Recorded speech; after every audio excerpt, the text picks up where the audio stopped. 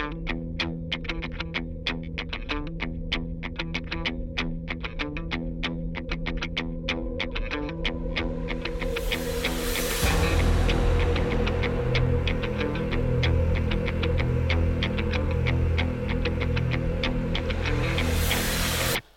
up, everyone? Welcome to the North of East Jits podcast. This week on the show, Professor Adisa. What up? Coach Alex. Hello there. Professor Mike. The difference between the American and the British. Good morning. What up? What up? What up? It's true. All right, so continuing on our theme of having some more of our coaches on, thought I'd wrangle Coach Alex and interrogate him for all of his great stories. Pleasure. You are, can I just say, he's the smartest dress guest we've ever had. Apart from Coach Lauren, perhaps. Lauren used to dress Noted. like that. But yeah, I'm loving Purely by accident, though. Because of what I've got to do afterwards. All right. You're rocking it, man. You're looking good. Thank you very much. Thank you very much. Nice, Alex. Just get straight into it. Where are you from? I was born in Leicester, in a lovely estate around kind of West Leicester. Okay. Just outside the city centre. Walk me through your journey of how you ended up into Leeds. Leicester, all the way through, school. Loved school. Just putting it out there. Absolutely loved school. Were you good at school? No. That's why I love That it. is it. Wow. Yeah, it was. But, you know, I did well. I could work, but I could also play. Right. So I played a lot of football, a lot of sport, athletics, all that kind of stuff. So I loved school. Still friends with all the lads from home. Really? That's beautiful. You know what I mean? I was away last week with one of them camping in Wales. So we still see each other a lot. So there's a real love there. But Leicester, sorry if anyone's from Leicester, not the greatest aspirations. I've done a lot of work in Leicester. Yeah. So you probably see it's a beautiful community, a beautiful mixture of people, which I'm really, really proud of. Really proud of that, and it's taught me a lot growing up. But I wanted to get away. I wanted to get away from my mother. I wanted to get away from my brothers. Gotta leave. So the first chance I got was university. So I dived out to Liverpool, did 4 years there. Isn't Liverpool nice? I love It's Liverpool. the people. You go from Leicester to Liverpool, the people are, whoa, they are. In Leicester, very known as kind of a bit ignorant, a bit, you know, like, mate, yeah, whatever. When in Liverpool, they are like, whoa, Yeah. in your face. Liverpool So they is don't care. amplified. They are. Liverpool is amplified. Yeah. Oh, and I absolutely loved it there. What Loved it did there. you read at university? What did you say? So, in the whole not particularly being too good at school, first year I did Italian and business. Nice. Failed it. They went, look, come back, but you can't do this. So I did sports science. I was like, way. So they gave me a second chance. And, you know, so I ended up with 4 years at university. Totally believing that the universe had something to do with that. Because I met some most amazing people That's great. in those 3 years. I had a partner at the time, a girlfriend at the time. She moved to Harrogate, I moved back to Leicester. It was hell on earth in Leicester. Going back from your independence to then living with my mother again. It was almost like I'd gone back 4 years, 6 years to being a child again. And the same responsibilities with my brothers and all that whole feeling of, I was like, I've got to get away. So I moved to Harrogate and then ended up wandering to Leeds a few times and going, this place is absolutely amazing. Leeds is so awesome. And moved here, split with her, and then boom. And that was 2002, 2003. How old are you, Alex? 43. Like my age, yeah. I say one thing that I don't want to jump off topic a little bit, but I think you going back to live with your mum after university, I think a lot of the younger generation have to do that now. It's difficult, isn't it? Yeah. You know, because they can't afford to buy a house, right? Yeah, like we hit all over the news. So they're having to come back home to where they get. That's tough. Yeah. I couldn't do it when I left at home at 16. He was No like, way I I'm couldn't do it. going Look at his back. face. You can see the conviction. That is not happening. That was a tough time for you. It was, yeah. But again, a pattern for me was I filled my time away from the house. So I worked in a bar, worked in a restaurant. I worked at the local county council serving tea and coffee to people. You know, I did as much as I could to earn the money to keep away. And I think that's a bit of a pattern that I've learned through my life is this, trying to get away from the problem, running away. running away. Something I'm dealing with now. But it's good that you're aware of it even, yeah? Oh, yeah, no, absolutely. So, yeah, and then I ended up in Leeds as a 23-year-old.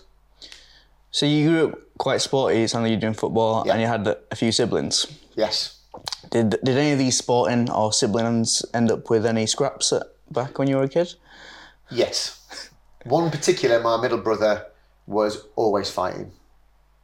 Always fighting with us, with people. Was he good at it? With himself. He was very good at it. He was very good at it. No formal training. He just had this edge to him. Right. Which, you know, me and my other brother, the younger one, we often laughed because everyone knew him. And we were all called Hammond. Notorious. All three of us called Hammond, so you didn't really know who you were talking about. So, you know, it was great to have him around. He's certainly a character. Are you the eldest of the three then? I am indeed. And I'm the eldest of three as well. How was that growing up? Did you feel a responsibility to look after them or not? Massively. And we've discussed very briefly, it's from a single parent family. Father left when I was 9, so my brother would have been We've lived 3. parallel lives. We have indeed, you know, absolutely. And the love and respect I've got for my mum is unbelievable. She brought us up, but she had to work. Right. And she wanted to study, so she did. So there's, you know, I took on a lot of responsibility as a young man of cooking and cleaning and, you know, mowing the lawn. I always remember being out there like 10 going, this is a night. I hate bloody mowing lawns. I'm always going to have a gardener. And I still do it now. I mean, I quite enjoy it. But, you know, I think that bit, I took on a lot of responsibility. And that has played out massively in my life moving forward. Is that where your work ethic kind of comes from now when you were saying like you were working a few jobs, making sure you always didn't have to go back? Yes. And it was much more... I was okay with the responsibility. I think it was I didn't mind doing the bits. It was more of the mental side to it of afterwards. I wasn't doing anything for myself really, apart from work, play football, go out and get drunk with my mates. And it was really just constant. There was never a stop. Who's a treadmill of it? Oh, it was constant. It was, but then I had in my mind, this is where you do it though, isn't it? You know what I mean? Who was taking care of Alex? Now, me mother was. Me mates were. Very much looked after my mates. So I learned a lot of my behaviours through growing up with 11, 12, 13-year-old boys, 16-year-old boys, showing you what to do. Yeah, same. Learning all about life because me mum didn't have time. Right. Bless her soul, you know what I mean? She had 3 boys to look after. Yeah, that's a lot. It was a lot, so I did a lot of learning, you know, some stories of things happening as young men. But I learned through peers, not through a kind of a father figure. So I thought that was always... The reason I ask is, I can only say from my own experience, because it's very, very similar to yours. Dad left at the same time, eldest of 3. There was an expectation that's followed me through my whole life that Mike will sort it out. Yeah. Even as an adult. You know, someone dies in the family, give Mike a ring, he'll sort it out. There's a problem in the family, give Mike a ring, he'll sort it out. You know, no one's ever looking after me. It's always Mike's looking after everyone else. And I wondered if it was the same for you. Moving into adulthood, is it the same now in your family? Are you the person people call? And also on the other side, do you allow people to look after you? Because I'm really bad at that. Do you want a hand with anything? No, I'm good, I've got it. You're honestly talking my life. I'm the fixer. A very close friend of mine, you know, who I spoke to, he died last year, and, you know, very close to my heart, taught me a lot. And he always used to go, "You're the man, Alex. You're the man, aren't you? You'll fix my problems. You'll fix everyone. You're the man." And I used to go, "Yeah, I think I am the man sometimes, actually." And it really put it out there because he was taking the mickey to say, "Stop it." Right. You know what I mean? Why do you want to be the man? It's, well, I've always been the man. I've been sorting my mum's stuff out, my brother's out, mates out. It's always that. And I've been doing a lot of reading recently around kind of self-sacrifice. It's a very self-sacrifice kind of, I want to do the best for others at the cost of myself. Yeah. Oh yeah, and that's a pattern. Yeah, it's a pattern for you. It's a pattern for a lot of people. Really, you know, people take People will they'll feed their pet before they feed themselves, right? Like we don't look after ourselves well enough, probably. I think it's a deep point, yeah. And family now, so you've got a wife, Lisa, married 10 years this year. Congratulations. Thank you very much. Epic. It's been a roller coaster. Love is like that. Love is like that. Got Finn, who's 12, and Rowan, who is 8. And you've met Rowan because she came to jiu-jitsu for a bit. Yeah. So, which is, again, it's been a very interesting... After kind of moving to Leeds, was like, having kids and getting married your next biggest kind of life event, you think? No, I travelled the world. Oh, no way. For a year. Went to Australia, New Zealand. I did the typical... How was New Zealand? I always wanted to go. It's beautiful. It looks amazing. Beautiful. I can only say it's like the UK in size. The extreme sports they do are out of this world. Bungee jumping. South Islands. South Islands. Look at his eyes lit up. Yeah. It's one of those places I thought, yeah, they've got glaciers. That's the crazy. Walks are amazing. The mountains are massive. It looks it's just so beautiful, man. It's great. And there's very few people there. So it's really peaceful. You know what I mean? But you're not too far from anywhere. That's awesome. So I loved it there. And then I went to Asia, Thailand, Cambodia, all that type of stuff. And then came back for a bit. And then I went to South America for 3-4 months. Where'd you go in South America? Did Ecuador, Peru, Bolivia, Chile, Argentina, Oh, you hit Brazil. all the spots. Yeah, it was a real whistle stop. And I went with my little brother, which was mega, which is our first kind of experience together because he was 6 years younger than me, so we never really did anything together. It was always, he's just too young. When I was 18, he was 12. Yeah. I'm out. I'm off to uni, come back from uni, and he's 16 to 17, whatever. So I went to university, and we laughed because he always goes, every time I could speak to you, you've gone. And I'm like, yep. Are there any stories that you and your brother still tell from that trip? Oh, massively. Not for this. Is it? Well, there's some pretty. There's ones. Just the culture in itself was very, very different. Fortunately, we never got hurt. That's always great. You know, we did some stupid things, and we were very fortunate. But it was a real learning about culture for me. That when you go to Wasm, New Zealand, the culture's kind of the same. When you went there, it was really a different really heavily different language, and all some of the stuff there was amazing. And if you had to pick one country that you visited, then out of all those different experiences, what would be your favourite? Go back. Well, where did I go? Hey. Guys. Hey, listen, the business doesn't stop. We're active out here. Good. Active. One I'd say was Peru was great because we did that Machu Picchu thing. Oh, man. Did you see Paddington Bear? Was he there? The family? No, he wasn't actually. No, I was raging. No marmalade anywhere either. I was gutted. Tragic. Very tragic. But that was beautiful. It was just to do that, it was very spiritual. One of my first kind of spiritual experiences, really, of going up there, getting to the top, seeing this beautiful city, but not seeing it because it was really cloudy. Couldn't see a thing. Oh, no. So it took 3 days to get there. I got to the top and it's just cloud. And me and my brother were like that. Oh my God. Went down into this beautiful place and you could just see probably to, 10 metres.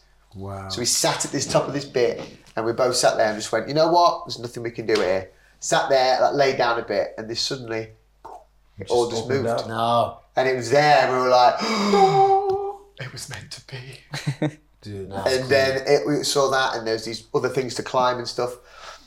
So it was a real beautiful experience. It's something I certainly remember very, very well. Amazing. That's really cool. Did becoming a dad change you a lot, you think? Massively.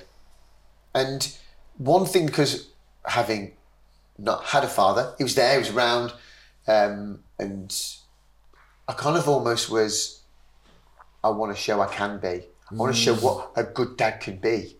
Because I've learned what the good bits and the bad bits, and now I've got the opportunity to bring that together. Right. So I'd always wanted to be a father. And my wife always laughs at me about it. I mean, actually not laughs at me, she always goes, you said you wanted 3 kids. And we've only got 2, we should have another one. I'm like, no. I said to me, I can change my mind. You know, I can change my mind. So, and being a father is like... Do you find it difficult though? I do. Because there's a pressure, because exactly the same, I didn't have that father figure myself. So I wanted to be the best that I could possibly be. But you're not going to be, because you're going to make mistakes. Yeah. You're going to fly off the handle when you shouldn't do. You're going to say things that you regret. You're going to make decisions that you wish you hadn't made. And I used to often drive to work, often, sometimes in tears, like with the guilt of not being that dad that I wanted to be. Of course, in the round you are, but there's occasions when you miss the mark. There's always just going to be pockets you can't cover because fatherhood requires that much. But when it means so much to you, you beat yourself up. How have you navigated that when you've maybe, flashed at the kids or said something that you shouldn't have said, or have you never done that? Oh, no, I have massively. And I went back to what kind of person am I? What kind of father do I want to be? How would I want my kids to think about me in the future? You know what I mean? And for me, it's about being kind. I want my kids to be kind.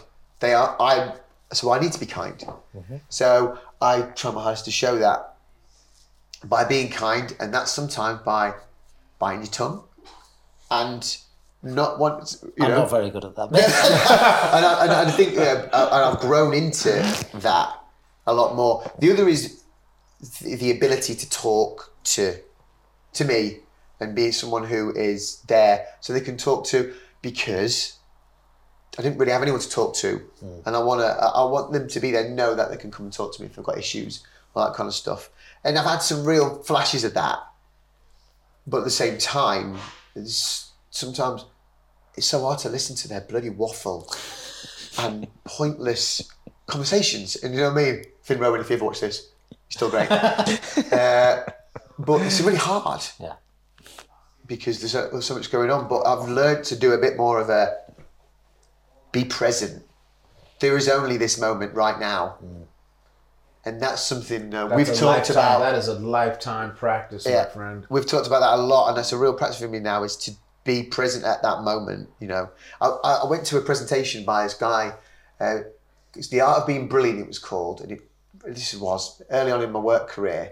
And he kind of said, when you read a book to your son, daughter, read it like it is the most important thing there. Put people in it, put emotion in it, move with it. And I thought, yeah, man, I'm reading a book like that. At night to get on the next stuff. And it's that bit of what. And so for the way I'm coping with it is to be present. And I could probably do that about 30-40% of the time. I'm getting better, but I really am very conscious at this point in time in being present. A lot I think about being a dad was to also impart my knowledge and experience of the world and wisdom of my childhood and actually thinking this is the way I am. And I learned very quickly from football. I did football coaching before supporting you guys, assistant coach here. And I found it really tough not to let Finn get on and play his football, because I'm speed. I've always been quick. My thing was speed, energy, you know what I mean? Get to the ball, disrupt, all that kind of stuff. Finn isn't like that. And the frustration I had. Right. And I took it out on him, on the side, on all that. And that's been a real learning journey for me. Letting him be himself and finding his way in the game. I coached the first year of Orson playing football with another dad. Worst decision. I was awful to him. Really? Yeah. Because he cares so much that they fulfill their potential. Yeah. It's not about how good they are. I mean, I'm lucky Orson's a great footballer. But I just so wanted him to be the best he could possibly be. I'd lose my shit with him in the car. Yeah. Before matches, I'm saying, remember what you got to do? And it's awful looking back. I'm like embarrassed. Somehow, when I was coaching, I did like 5 years, 4 undefeated. Lost 1 game and the other one. Anyway, I thought I was going to be overbearing or whatever. I still don't really understand how I pulled it off without. We got closer. We got closer in those times. And I still don't know what it is. And he was a goalie. So that's high pressure, right? Like if your dad's the coach and your son is the goalie, like we lost because of you. Right? You know what I mean? But he was taking cannonballs to the chest at will. Boosh! I'll be like, he's a wall. You know what I mean? But like somehow we got closer during that time, and that's what I was most worried about. Maybe it's because I was so worried about it that it didn't happen. You know what I mean? Yeah, the thing I've realised over time, it's only recently actually, is that, to be honest, you can say whatever you want to kids, they ain't going to listen to you. But what they do is they watch, and the reason I can say this is, both my boys now will come and train in the gym. They were in this morning training in the gym. One went out to do hill sprints, one went out to for their own back at 6:30 in the morning, 12:30. Right. They only do that, not because I've said you should do it, it's because me and Sarah have always trained. So that's all they know. Yeah. So right, that's what we do. The way. Right. That's what we do. This is the way. Like that's what life is. You don't have to tell them that. You have to lead by example. Okay. Just being kind. You want your kids to be kind, you have to be kind. Absolutely. You can't tell them to be kind. You've got to be. Yeah. You just showed me something, because the one thing that I held myself to is there was a book. This guy, he was from SEAL Team 6, David Marchenko or something. He was one of the early, probably the founders of SEAL Team 6. But anyway, he always had this whole thing about what he called leading from the front, which was by he never told his soldiers to do a thing that he couldn't do. So if he was like, we got to hop this wall, he would hop over the wall. So they're like, damn, I got to go hop the wall. Not just, walk the wall, right? And so one of the things, there was another rival team that actually practiced on a field across from us, and we used to be on that team. And so all those dudes had guts out to here. And I would say, we're going to pass the ball like that. We're going to shoot the ball like that. And so I think that's what it was, that I was leading from the front. I never asked them to be Pele. I just said, just do what I tell you to do, pass what I tell you to pass, and we'll win. And they did, and we won. But most coaches, they don't. No. Most sports. Yeah, and parents too. I think we want to tell our kids, we want to. That's what I'm coming back to. It's like the influence you have on your children. It's about, and I see that in jiu-jitsu, like to bring it to the space here. You can tell a student, put your hand there, put this there, do that, but actually, or you can say, for instance, last night, be a good teammate. Be a good. You can say that. You need to be a good teammate yourself, and people will want to do it. People are going to listen to a degree, but they have to want to do it for themselves. Which I guess kind of comes into Finn does martial arts. He does Premier Martial Arts, Ricky Lamb and his style. And he was one of the founding members of the Leeds one when it all started. And it was a bit like, he's doing martial art now, you know what I mean? And I'm like going, no, you got to keep going. I'm not role modeling this. So that was one of the kind of motivations to walk through the door a bit was, actually, I've always wanted to do martial art. I've done bits and bobs here and there, but never really committed to anything. And it just felt like he was doing that. I'm going to give it a go. So he was role modeling to you? Yeah, no, absolutely. Because he was dedicated. He wanted to go, and I was like, yeah, man. That's awesome. Yeah. And why jiu-jitsu then? So what was it about Brazilian jiu-jitsu? Because you could have gone to Premier, you could have gone and hit some pads. What was it about jiu-jitsu? So it's here. Proximity to where I live. So I knew it would be, I could walk here. I took away a lot of the barriers that a lot of people have of, oh God, I can't get there, or all that. So that was like amazing. I'd heard great things from people. And from that, I'm like, I'm going to try it. I'm going to say this out loud. I walked past the door many times. You're not the only one. No, absolutely. And it takes courage to walk in. Big time. And I'll remember that first time as well. It was Saturday. It was mega. The feeling I got of being in the room with everybody, I never felt that before. And that was what brought me back again. It wasn't the jiu-jitsu, it was the people in the room and the feel. And that's what, I love the sport. And the learning piece is really important for me is, training with you guys and listening to you right from the start of that, challenging yourself. You know what I mean? Putting yourself under pressure, stacked, whatever it is, crushed, and breathing, just relaxing into it, and just going, you can get out of this. There is a way. And then applying that to life was a huge change for me, because I've always been a speed, energy, yeah. Oh yeah, Explosions, when right. this was chill. Right. And that has been a huge change in my life from doing this. And I have to say it has impacted my mental health massively. And actually I reckon probably has kept me on an even keel for not having, because I've had mental health problems in the past, is having another, what's the word they use these days? I'd say mental breakdown, but I don't know if you're allowed to say that anymore. Episode. This has kept me pretty even. Even to the point where I know I can come here and be present, you know, and challenge myself and then learn a little bit. You know, Coach Fruit talks about just take that one tiny thing away every week. It's true, man. It's one. If it's just one thing, brilliant. Two, brilliant. But one, add into what you're doing, off you go. You don't have to go into any details, Alex, but can you talk about those mental health challenges? So how do they present themselves? Like, what is it? Do you get low or do you get high? Like, what is it? You don't have to go into any details. No, well, it's an anxiety, depression kind of cycle. So it's very high, a lot of highs, but then a lot of lows, deep lows, but always a masked low. I mask it with a, I'm all right. Yeah. And then I mask it with a, way, we're all good.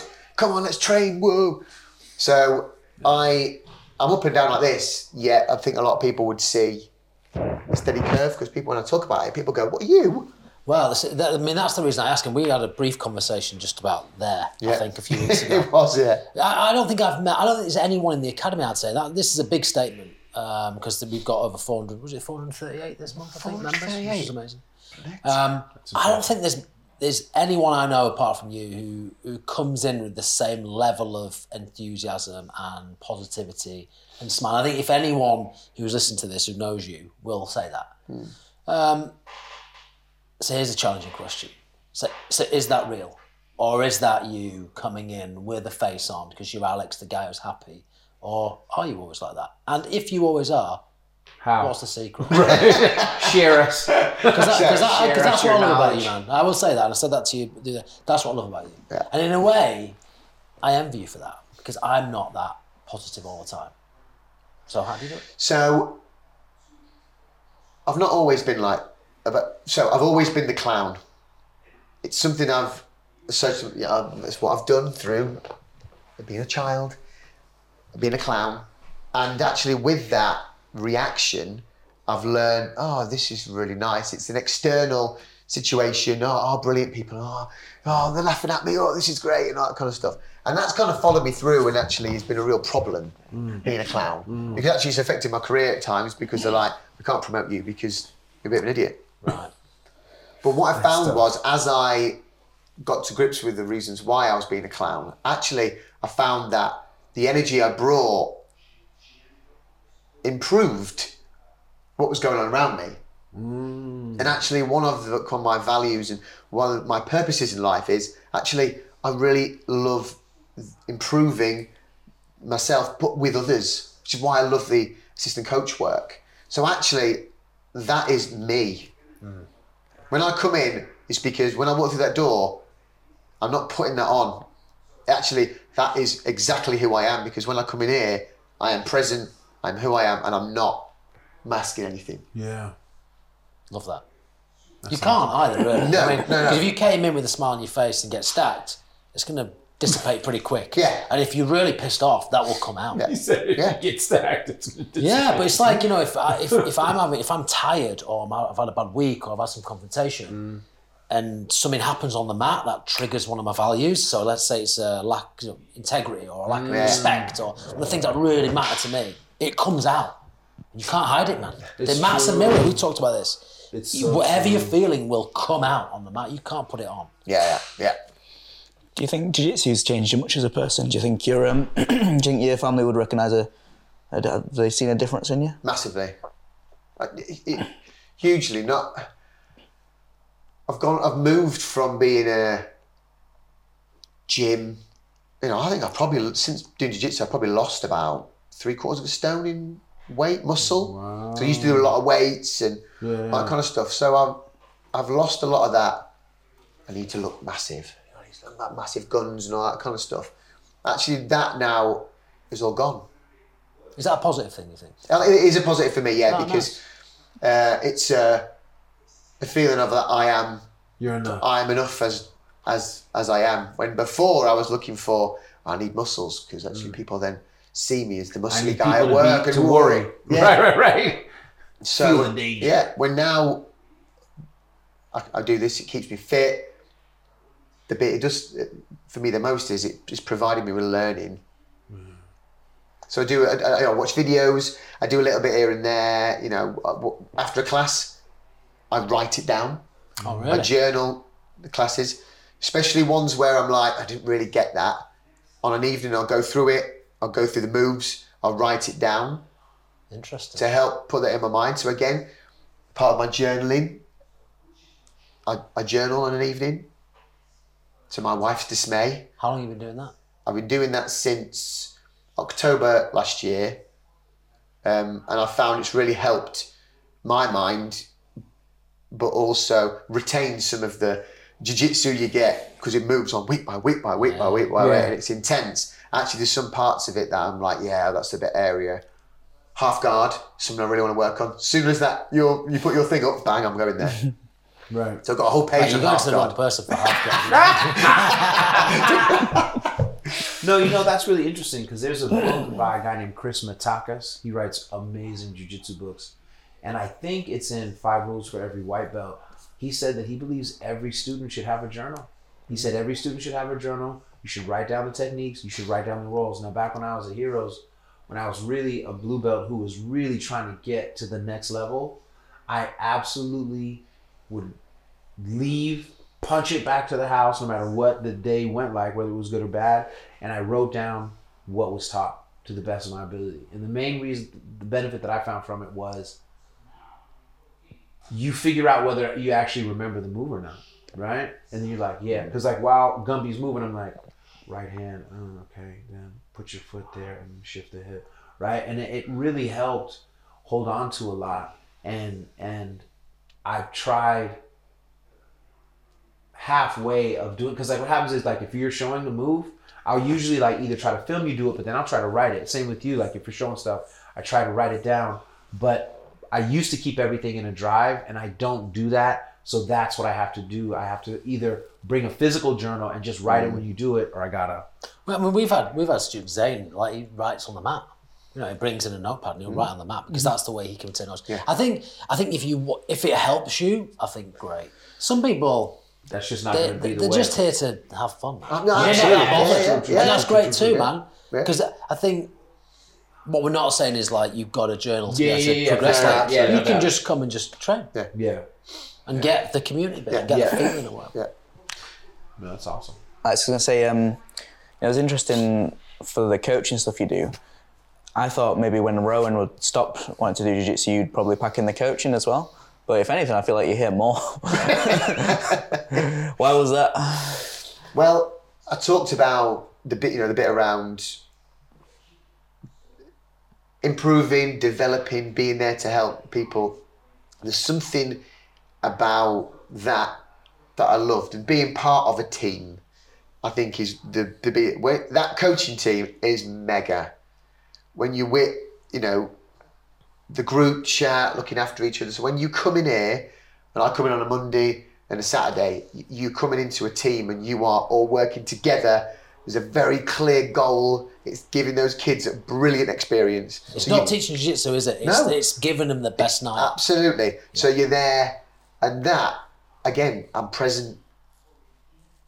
I never ever come out of it going, that was awful. I come out this is true. Buzzing, and it's an hour and a half, 2 hours on a Monday and Saturday that, I will continue to do because of being part of the team, the community that you're awesome. In. And I'm repeating it, but the goal is clear. It's not an ambiguous goal like can be in football. Win, or develop it. This is give these kids the best experience. They're going to have fun and they'll learn a little bit and they'll come back and you're there with a smile on your face. That's great to hear, because I think some people perhaps have shied away from wanting to volunteer, because we're always after people who want to coach. Yeah. Because they think they have to be able to teach jiu-jitsu. It's like, no. The lead instructors teach jiu-jitsu. Yeah. The assistant coaches are there to give everyone a great time. Yeah. Are you coming to, it's lovely to hear you talk about the coaching community. Are you coming to our night out on the 13th? Absolutely. So for people who don't know, in fact, this morning, Alberto messaged me, he'd ordered a gi. Coaches get a 30% discount on GB Wear, which is another little kickback. You get a discount on your membership, and every month or every quarter we do like a coach's night out. Yeah. So this next Thursday we're going to Rudy's in Chapel Outland, and we're going to buy everyone pizzas and we're going to hang out as a team. Rudy's. Cool. Rudy's. Have you been to Rudy's? No. You've never been to Rudy's? No. The pizzas are unreal. Where is it? Ridiculous. Get me involved. It's about to go down, my friend. So we're going to be spending about 500 quid on pizza. But it's great because Usual order for me. So. But it's so good because I think that is the power of that experience as a coach. It's like you say, Alex, we're all in it together. It is a team. It is a mini community within a community. Yeah. And it's wonderful, isn't it? Yeah. And look, what are we doing? We're helping other people, man. There's nothing more self-gratifying than helping other people. No. It's phenomenal. I do feel like it's a bit different when I'm coming for LC1 and I put on my uniform. I'm like, right, I'm going to battle, right? Yeah. When instead of like I'm going in to do like just repeating a class, it's like a different putting on of my uniform. It's like I'm like preparing myself to go through like right, I'm here to like do this thing rather than being like, all right, I'm going to go train. Bro, listen, I was chatting to Professor Lewis yesterday. I hope he won't be listening to this, but I hope he doesn't mind me saying. So there's a potential for them to move units to a different. And one of the reasons he wants to move is he wants an office. Because at Harrogate, it's open plan, right? You've been to Harrogate. Yeah. You can't escape.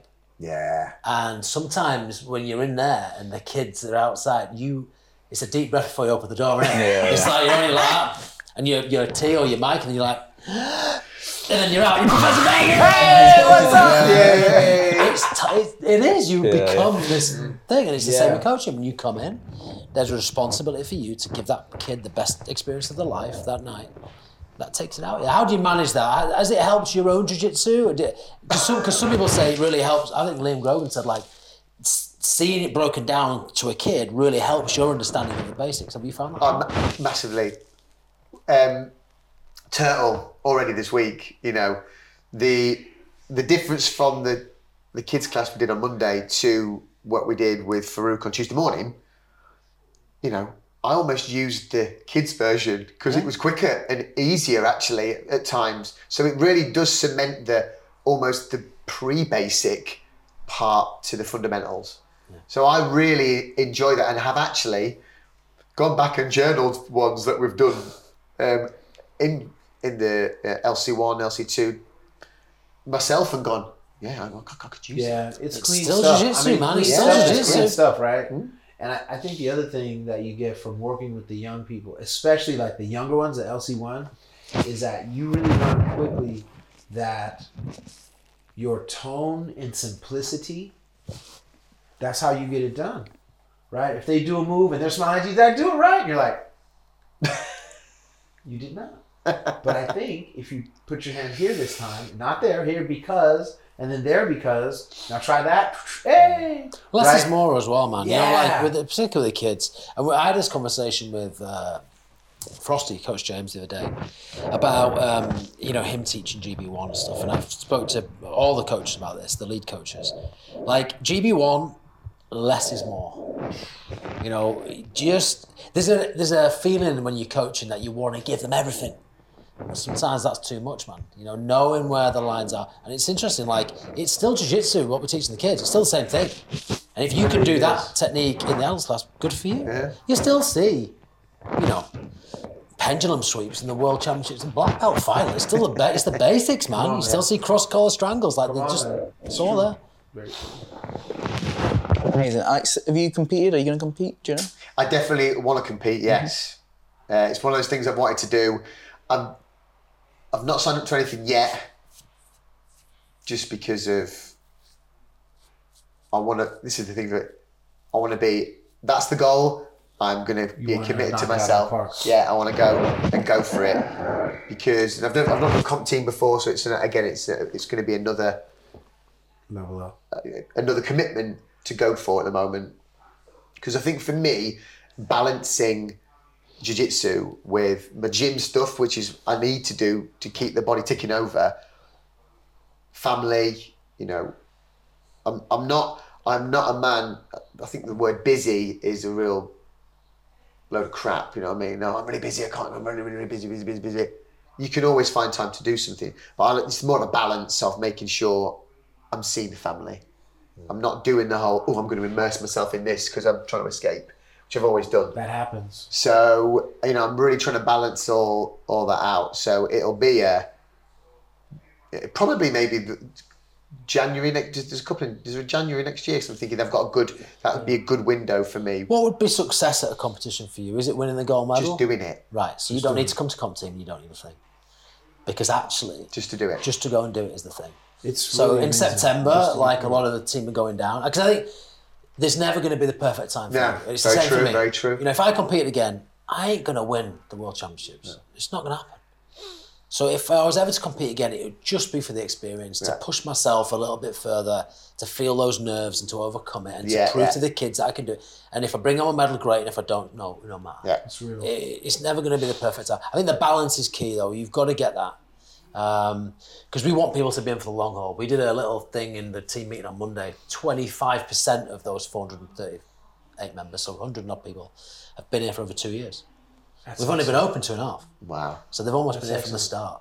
And we want to grow that nucleus. We want to be saying one day that 75% of our members have been here for 5 years. Yeah. You know, and then 100% of our members have been here for 10 years. Like, that'd be amazing, wouldn't it? Would be. So you've got to be able to stay in the game. Yeah. Can I ask you, was there anything that jiu-jitsu gave you that you didn't expect? Like, how much of what you expected did you get, but really, what didn't you expect?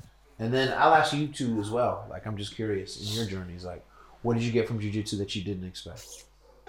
I didn't expect the calmness. You know, as a martial art, I made the assumption it would just be and all that. I did not expect the calmness. And, you know, there's still a long way to go with my calmness whilst doing it, you know, and not coming out sweating and all that. But I just was not expecting it to be about being calm. Yeah. Translates to the gentle art, doesn't it, jiu-jitsu? Totally. And that, for me, you know, when I describe to people, they're doing, what? That must be so hard. It's just like, well, no, actually really, it can be really relaxing when you're rolling with someone and trying to find the moves and not trying to rip your head off. You know, actually it's beautiful. Yeah. But people, I think, just see it as but you're choking people out, aren't you? Yeah, but it's not about the choke, it's about the process of getting there. Yeah. And then all right, so for me, it's the calmness. Totally. Interesting. What would you say? The only thing that comes to mind right now is I didn't expect how much studying there'll be. I think, when, you know, I'd done martial arts since I was 5. I got a lot of the things I get from jiu-jitsu from doing Thai boxing as well. But I think jiu-jitsu, I didn't expect how much I'd spend on BJJ fanatics. And how many hours of my life I'd just dedicate to watching John Danaher. Yeah. But that's just because you're dedicated to being the most knowledgeable coach, though, right? Like, if you weren't running this business with me and you weren't, you know, the head of the GBK program and running workshops with people and, you know, putting your whole life's work into doing this for a living, like, you wouldn't be doing that, right? Yeah, probably, Maybe. yeah. You'd probably just be trained like most people. But you are, you know, and people probably don't see that of you, but you are, like, so dedicated to developing your own knowledge. And it's a testament to you, you know, that's why. What would you say? Well, when I started jiu-jitsu, I don't know why I got into it. I don't know. I'd done it in the Marines like years ago, and I enjoyed the physical side of it, and I enjoyed the fighting element of it. Right. I think the thing that I didn't expect was that it would replace the things that I didn't know I'd lost around camaraderie. So leaving the military and then moving into the MOD and that kind of world, which still had an element of it, but didn't have that kind of.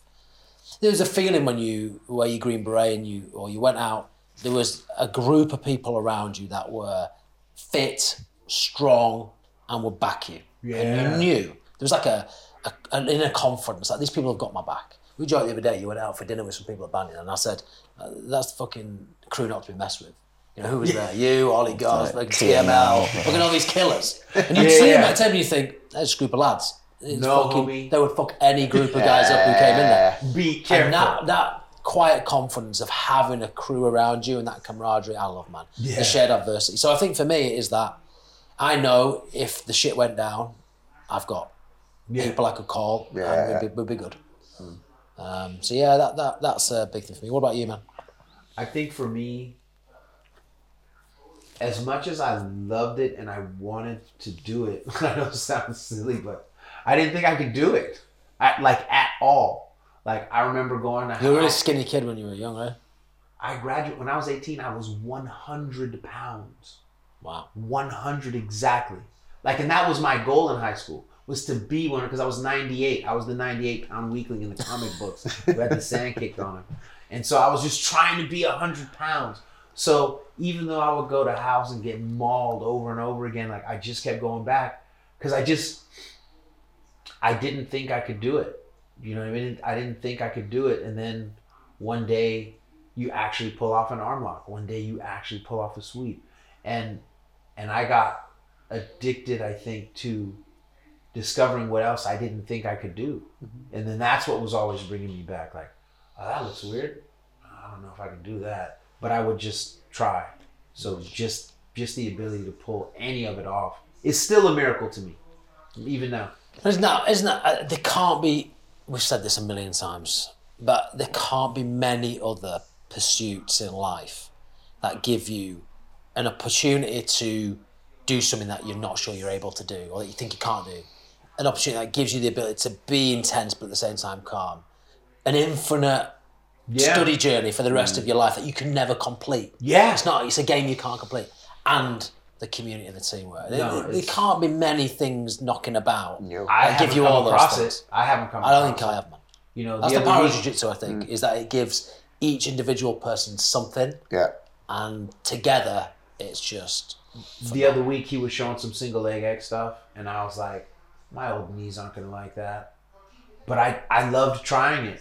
You know what I mean? I love being like, not fully comfortable, but okay. You know what I mean? And like looking at the way he was running the pass and being like, I get it. It's kind of like this or that. Like, that's just fun to me, right? I don't have to be the single X king of the world, but I have to try it. I have to see what I can pull off.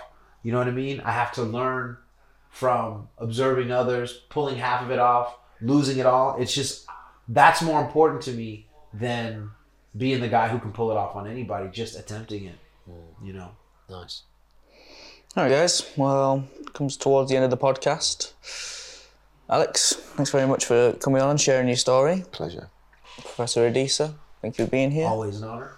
Professor Mike. Thank you. Say a big thank you to you then, mate, before we go, and to all the coaches, but we really appreciate what you do. Oh, you're awesome. It makes GBRL different. It makes it what it is.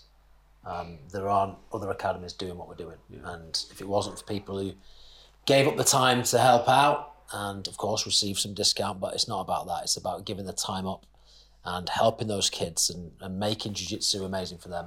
It won't be the same. So thank you, man. Absolutely. Thank you. Okay, till next time, guys.